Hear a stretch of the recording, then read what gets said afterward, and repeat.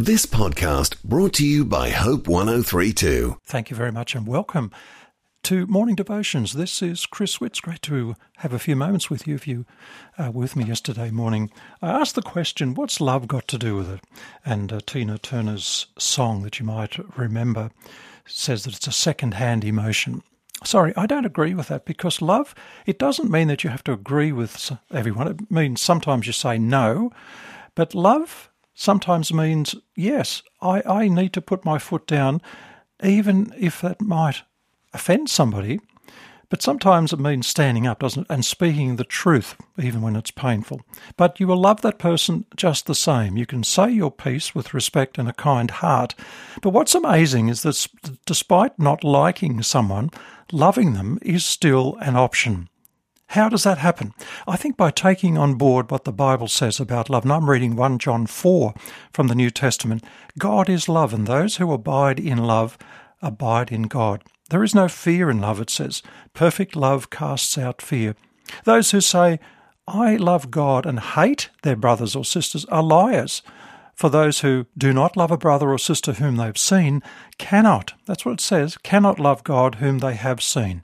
It's a powerful word there. Praying for them. You can pray for someone, even if you don't like them, trying to see the world from their point of view. And that can really be done effectively when you allow Jesus Christ to be your Lord and Saviour. Love is messy. It's confusing. It's really part of the human experience, but we are wired to desire and value love. But what's this genuine love supposed to look like? I think it's rooted in the character of God, because we can love others because God has loved us first. God loves you more than you can imagine. He loves you unconditionally, regardless of your behaviour or what you've done. It was Archbishop Michael Curry who startled the world with his words at the royal wedding of Prince Harry and Meghan Markle. Do you remember? He said there's power in love, not just in its romantic forms, but any form, any shape of love. There's a certain sense in which when you're loved and you know it, when someone cares for you and you know it, he said, and when you love and you show it, it feels right. And there's something right about it, he said.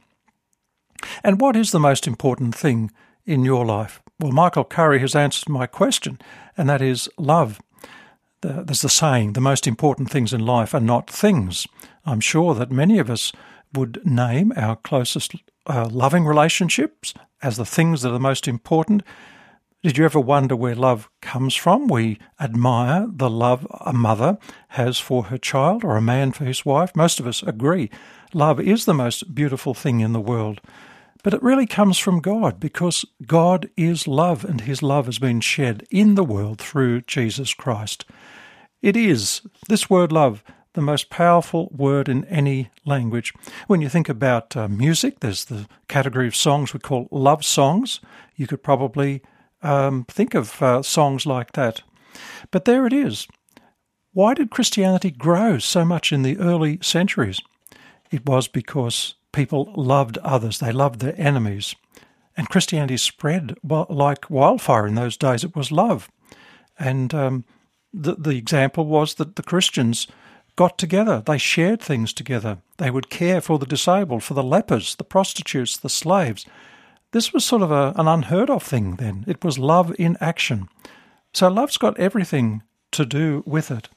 God so loved the world that he gave his one and only Son. And this gift was not free in the sense it cost something.